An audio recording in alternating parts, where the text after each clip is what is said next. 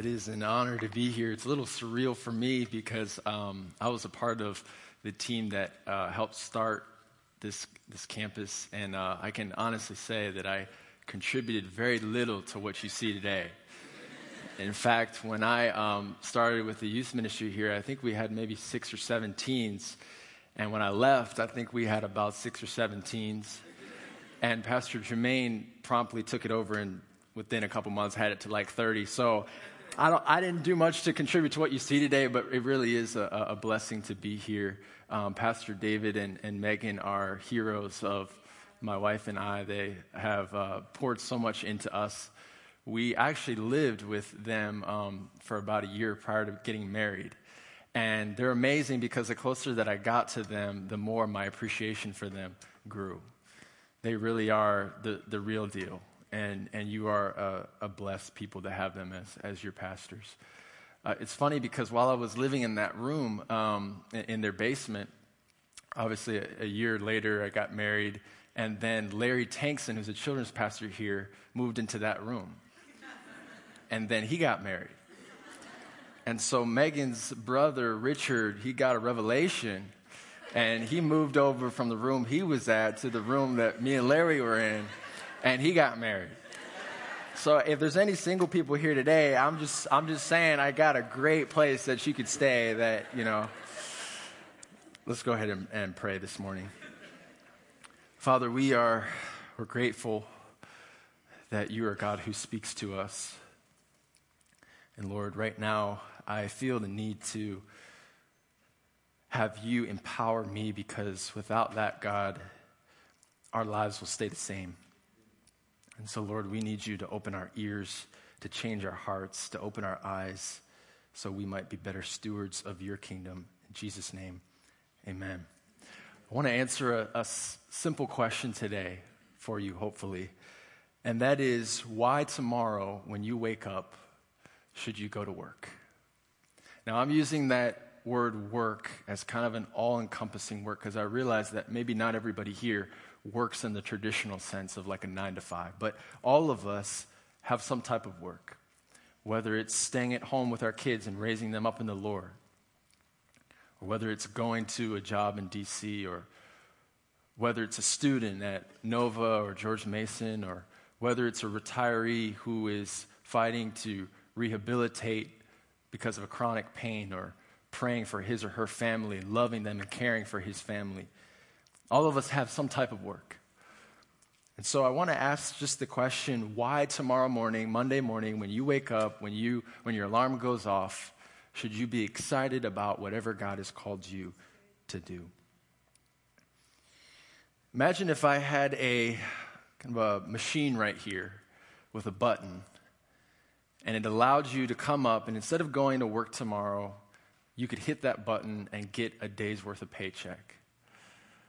Or maybe if you're a student, you come up to that machine, you hit a button, and automatically what pops out is an A on the next quiz or test that you're about to take.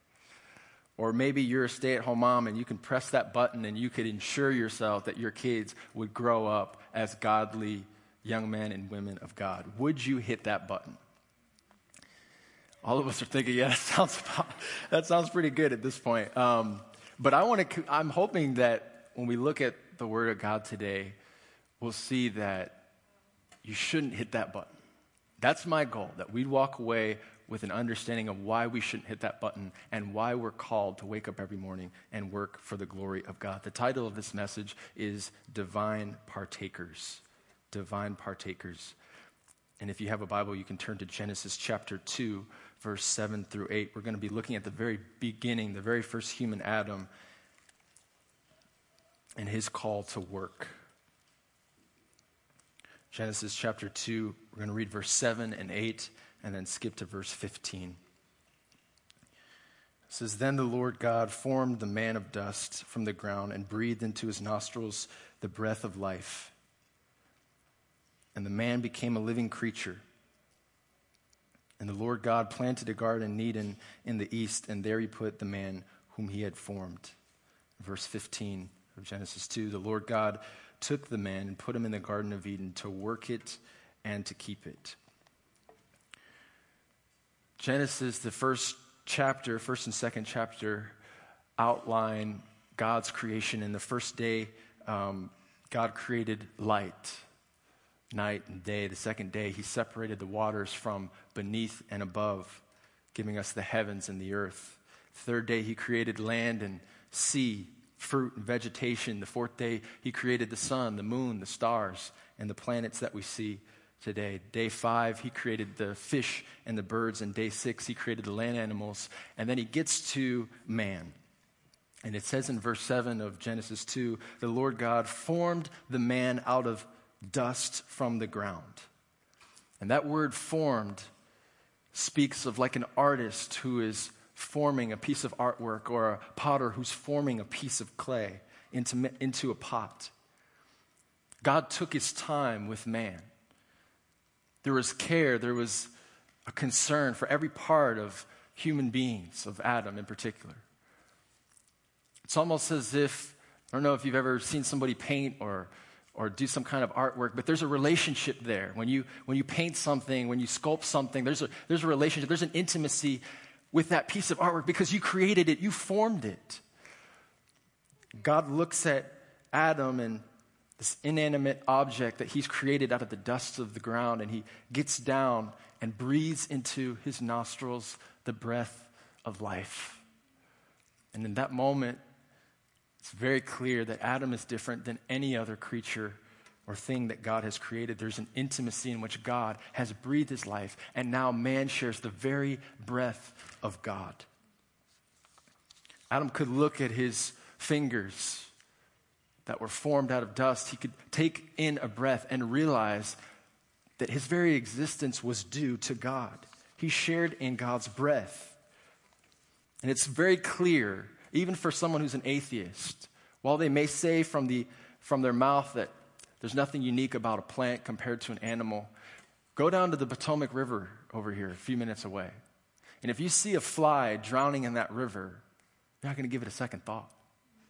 But if you see a 2-year-old boy drowning in that river, I don't care what clothes you have on, how much money is in your wallet, what kind of phone you just bought, you're going to dive into that river and save that child. Why? Because there's something different about us as human beings. We don't ask somebody who's choking if they're a Christian before we save them. Because humankind bears the image of God, bears the breath of God. There's something special about humankind, regardless of whether they know God or not. My wife and I experienced this. Like Megan said, we have 2 children, and our youngest daughter just turned 1, and her name is Willow, and she is a miracle child. Because when we first found out that we were pregnant with Willow, we were told that she had something called hydrocephalus, which is fluid in her head. And the doctor who told us that she had hydrocephalus told us, there's no way that she's going to survive. So if you care about her quality of life, you might as well just have an abortion. Because even if she's born alive, she'll never breathe on her own. She'll never suck on her own or swallow on her own or move her arms or legs. She may not even be born with limbs. And for the safety of your wife, you should just have an abortion. And I remember being in that delivery room. She was born 10 weeks early because her head had gotten so big in her mom's womb that they had to deliver her early. And the chances of a baby with hydrocephalus surviving, compounded with the fact that she was born 10 weeks early, the odds were slim to none that she would make it.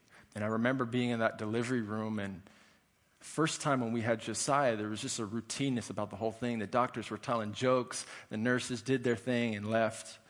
But this time was completely different. There's 10 nurses over here, there's 10 nurses over here, there's doctors, and they pull out Willow, they put her on her table, and for about a minute and a half, she's not breathing. And then all of a sudden, a nurse says, she's breathing. And everybody in that room, all at once, exhale.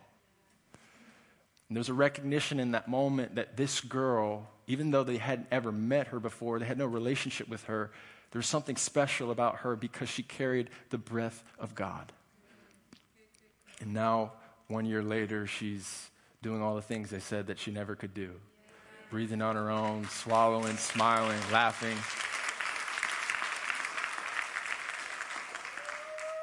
Since we share the breath of God, the first question we should ask, whether we should hit that imaginary button or not, is this really our life at all? It really isn't. Every time we breathe in a breath, it's a reminder that we were created in God's image and that we share his breath. We are his workmanship. And we owe him our lives. So the question really is, would he have us wake up tomorrow? Would he have us work for his glory? Would he have us hit that button or not? Verse 8 of Genesis 2 says, the Lord God planted a garden in Eden in the east, and there he put the man whom he had formed. Adam shared in the breath of God, but he also shared in the garden of God. And in that garden, Genesis describes every tree that is pleasant to the sight was there. God is the author and the originator of beauty. He makes things just to display his beauty. I don't know if you've ever been to like the Grand Canyon, but I remember being 7 years old and having no appreciation for nature. My dad would say, don't the leaves look beautiful today? And I would say, I don't care about anything besides my Game Boy Pocket, really. But I remember as our family rolled up on the Grand Canyon playing my Game Boy Pocket and looking up at that canyon. And even as a 7-year-old who had no appreciation for nature, going, wow, God, you are beautiful. And this garden, there were trees that God created just for Adam to enjoy. Created trees and plants and fruit for Adam to be fed, for his provision. That garden was the place that he was to draw life from. This garden was for God, or for Adam. He created it for Adam's enjoyment and for his provision. And God has planted you in a garden to display his beauty and to provide for you. Your garden may look a little different than Adam's in that it's not paradise. But God has given you a place to work, a family to enjoy, a school to attend, so that you might see his beauty in your garden and that garden might provide life for you. Don't ignore a single tree. Don't go to work and faithfully give your life to your employer, but not eat from the tree of your family. Not allow the nourishment that comes from seeing children grown up in the ways of the Lord and a wife who loves God. Don't fail to eat from that tree. This last couple months, as Megan mentioned, I'm the youth pastor at our Chantilly campus. And everything that we're called to has some kind of difficulty with it. And there are times that in tending for the souls of these kids and working with their parents and planning events, that it can be overwhelming. Perhaps your work or your school, you can identify with that. But I remember going to Mexico a couple weeks ago with many of your students went as well to Baja on a missions trip. And we had a young girl who just really went through a crazy last year. There was a time where she was far from God. God put it on her heart to come on this trip. And while she's in Baja, Mexico, she prays for a 2-year-old who could not hear. And in a moment, God opened up that girl's ears and she could hear. And we're looking at her mom just weeping, seeing her daughter touched. And I realized that no matter how hard this youth ministry is, the things that God has placed in your life and my life, there's beauty in what God has called us to do. There is nourishment to our souls in the work that he's called us to do. We can't hit that button, that imaginary button, because if we do, we miss out on the beauty of God. We miss out on God's provision for us. Don't quit on that teenager who's sleeping in and not coming to church. You'll miss the beauty of when he grows up, fearing God, getting married, loving his wife, and training up kids in the ways of God. Don't quit on that angry boss, because you'll miss God moving through you to touch that boss's life. That was in my notes before you said it, Shanique, so that was, I guess, straight for you and for everybody else who has an angry boss. Okay, she said she loves her boss, so we're good on that front. We share in the garden of God, just like Adam did. The Lord God took the man and put him in the Garden of Eden to work it and to keep it. Here, Adam shared not only in the breath of God, the garden of God, but the activity of God. It may come to a surprise to you that God was the first person who worked. Genesis 2, verse 2 says, on the seventh day, God finished his work that he had done. God formed the man out of dust. God planted a garden, chapter 2, verse 8. We see God intricately involved with his creation, working to create something beautiful.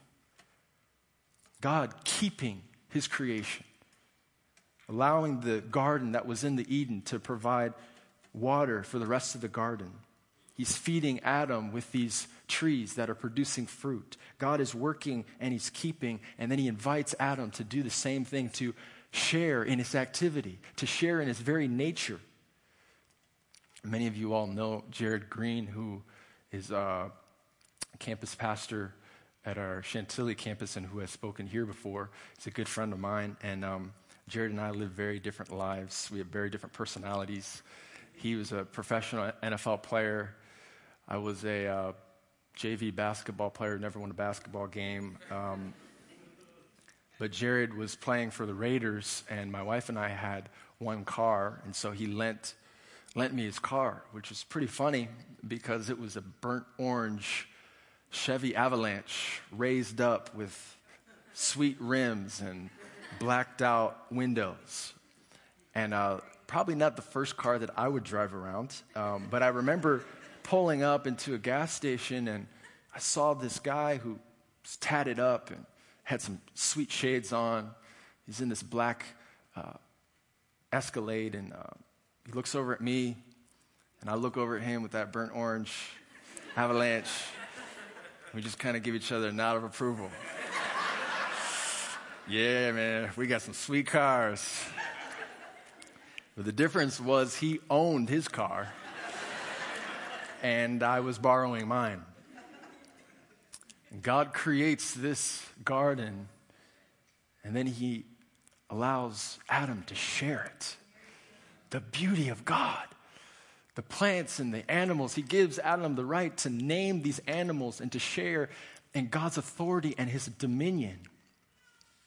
And Adam is perfectly suited for this task. In fact, in the original language, Adam is the word for man. And the ground is Adamah, meaning that Adam is perfectly suited for the task of working the ground because he came from dust. God had formed him for his work. And you and I have been given the responsibility of leading our children, working to provide for our family, studying at a university, being the light of Christ in the workplace that he's called us to, all because in this we share God's activity of working and keeping. What a privilege that God would entrust his creation to us.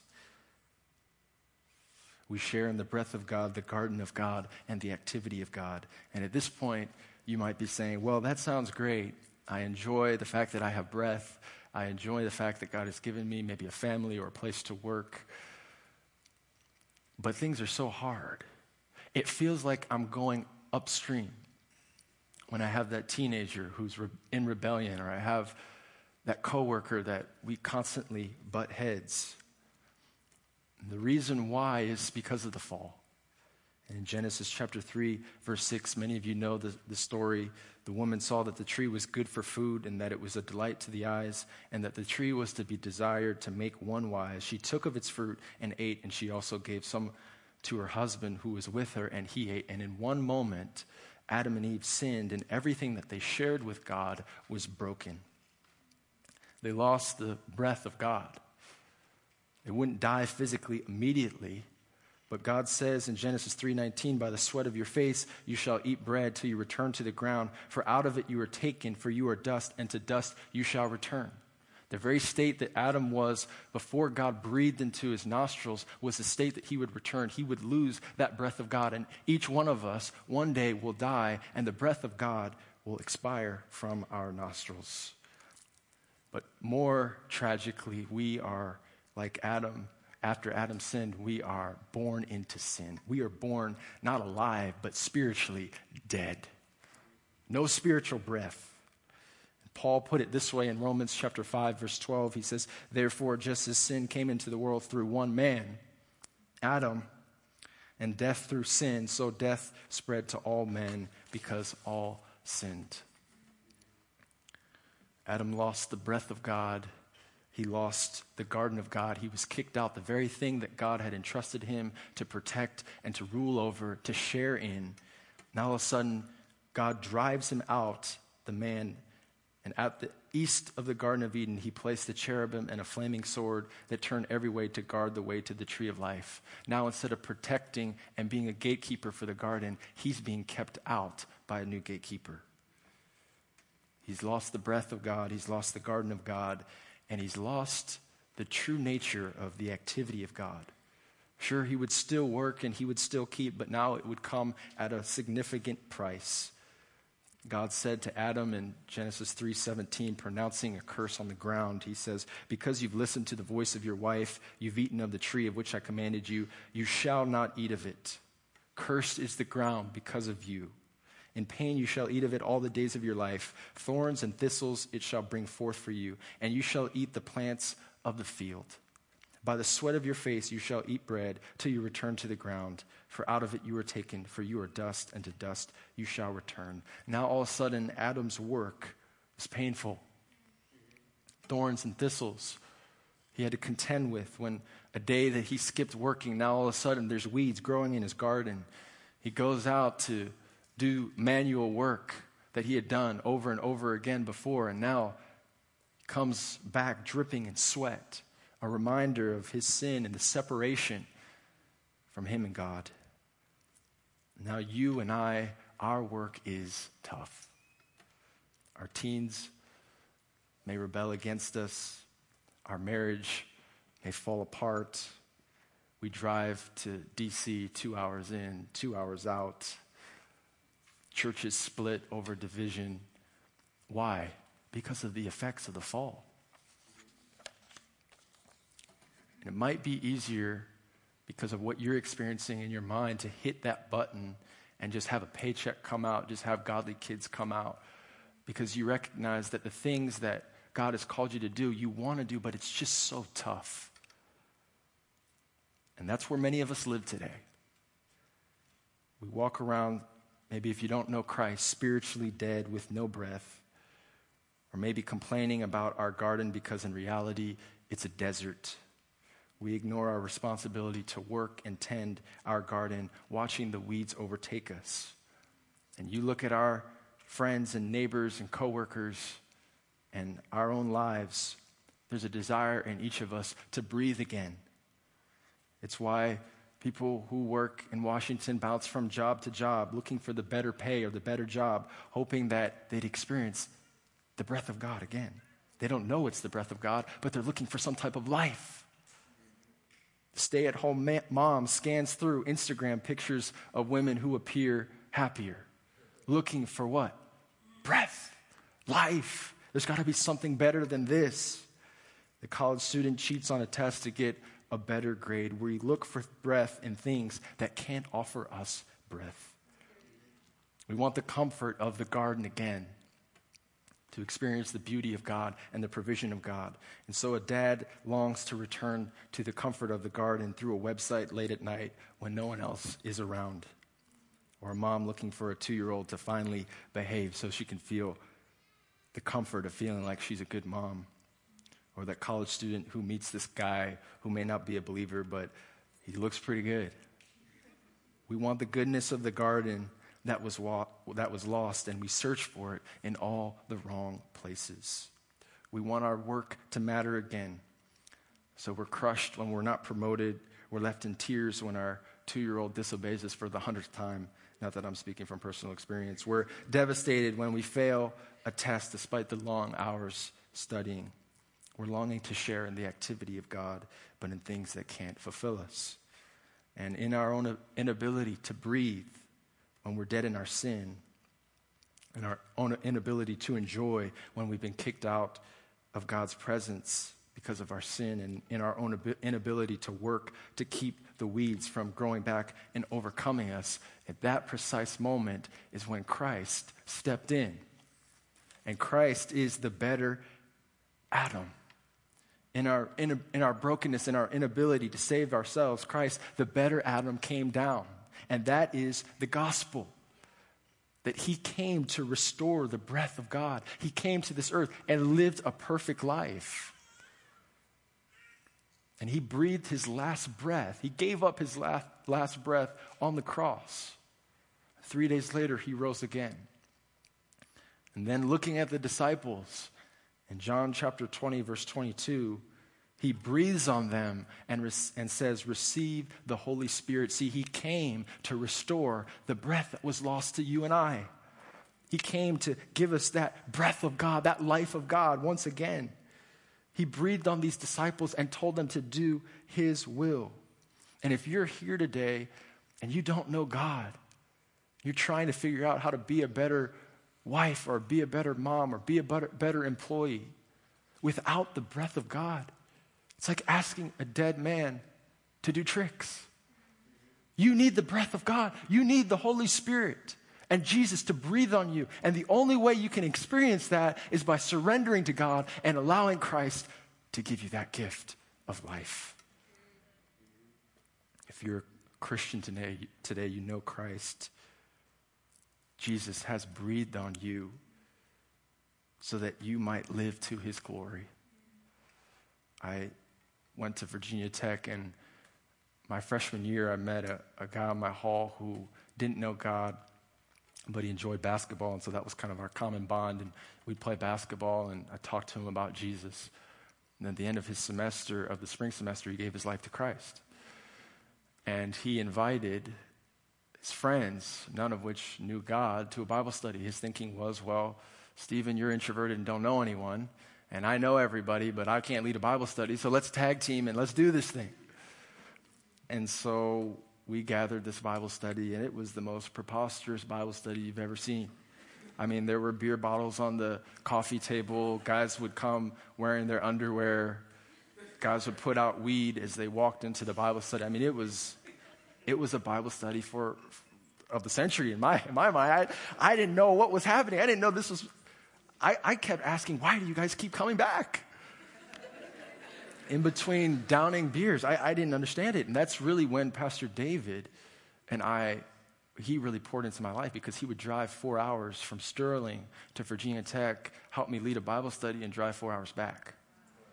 That's the kind of pastor that you all have. One by one, as two guys who didn't know anything about how to lead a Bible study stumbled their way through discipling and sharing the gospel with these guys, one after one, they gave their lives to Christ. They put down the weed, they put down the beer bottle. I'll never forget one of the guys who was in a sexual immoral relationship with his girlfriend. He got saved, his girlfriend got saved, and then she started showing up to the Bible study. So it was a bunch of guys with beer bottles and her, and I was like, this is kind of bizarre. I wouldn't have drawn it up like this, but she's experiencing the presence and power of God, and she's going back to her campus and changing things, and it was clear that the breath of God was filling these young people, my peers. And that's the power of the gospel. Someone can go from a drug addict to a proclaimer of the gospel. Someone can go from a sexual immoral relationship to a marriage that's godly. We had one guy who was a Christian in a group, but he fell asleep every Bible study. And he discouraged me more than all the other ones, because I thought at least the other ones don't know any better. But I got a call from him 2 days ago. Now he's a chaplain of a company. He's paid literally to go to this large company and do Bible studies, do drug rehabilitation with their employees. He's bringing life to a dark place because the Holy Spirit came inside of him. Jesus breathed on him. Christ came to restore the breath of God to you and I. And he came to restore the garden of God. And not in the same sense that Adam enjoyed the garden of God. The Garden of Eden obviously is no longer here. Christ didn't come to pick us up and place us in a new garden, but he came to take what is our wilderness that we've created, our desert, and restore it and renew it so it becomes a place of his beauty, of his glory, and a place where we can eat from. And if you hit that button metaphorically speaking, and you decide, you know what, I'm just going to go through the motions of my workplace, or go through the motions of parenting my kids, or go through the motions of schoolwork, who's going to bring the fruit of the Spirit into your workplace? Who's going to teach your children to taste and see that this garden is good? The presence of God is sweet. Who's going to bring the beauty of God into your freshman English class? You can't hit that button because God wants to restore your wilderness into a garden. Jesus prayed, your will be done on earth as it is in heaven. And this is the Christian's mission, is to take God's purposes in heaven and bring them down to earth where you and I live, in our gardens. Jesus came to restore our activity, the working and keeping. And as Christians, we live in the reality that Christ already completed the work. Ephesians 2:8-9 says, for it is by grace you have been saved through faith. This not from yourselves, it is the gift of God, not by works so that no one can boast. Meaning, no longer, we can't work to be saved. That work has already been complete. That work of restoration has already been done. God has brought us to Christ if we will accept him, and he has restored that which is broken. But he has prepared works for us to do. Not works to be saved, but works to bring his beauty and his glory to the world that we live in and the garden that he's placed us in. That Ephesians 2:10, verse that we may not be as familiar with, says, for we are God's handiwork, created in Christ Jesus to do good works, which God prepared in advance for us to do. God has works that he had in mind for you to do in your garden to bring about his glory.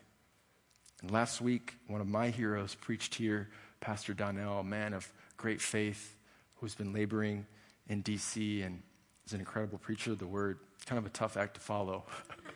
But after he finished preaching here, he drove over to Chantilly, just kind of on a whim. And my wife and I, our family was visiting, her family who lives in Chicago was visiting. And my father-in-law has had a bad back for about 6 years. And at the end of the service, he went up for prayer, and everybody at the front was busy praying for other people. But he wasn't supposed to even be at the service. He was supposed to be here and then go home. But he felt the Holy Spirit calling him to go. But there was a work for him to do. So my wife sees him. He's the only one that's not doing anything. She introduced my father-in-law to him, and he prays for my father-in-law's back. He walks down the aisle away from us, walks back with tears in his eyes because God had healed his back.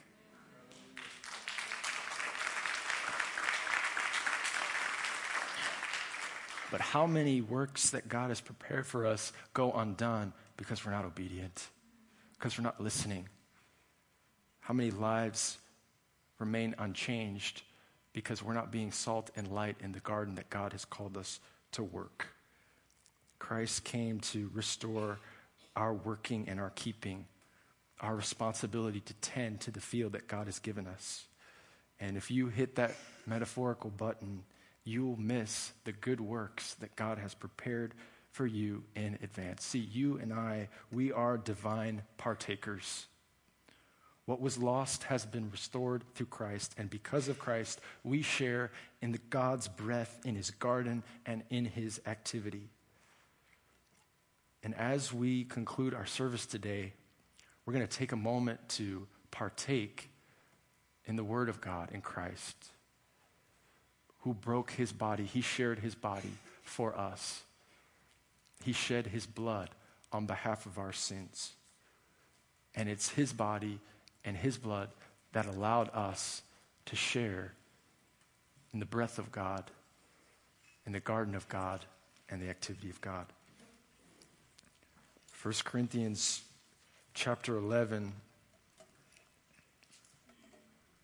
verse 24, Paul is talking about this moment that Jesus established to remember his body and his blood. And he says that we shouldn't come to this moment in an unworthy manner. So I want to just in this moment right here, ask the Holy Spirit to examine your heart. And if there's any sin in your life, to take this moment to confess that to God.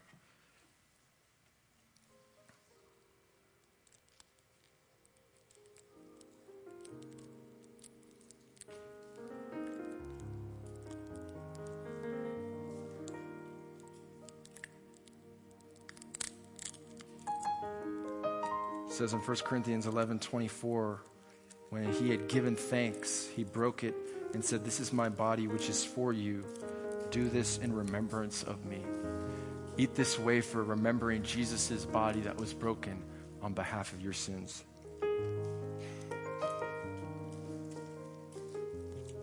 In the same way, also he took the cup after supper, saying, "This cup is the new covenant in my blood.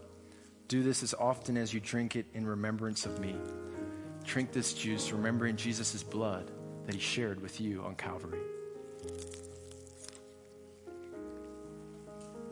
God, we're grateful.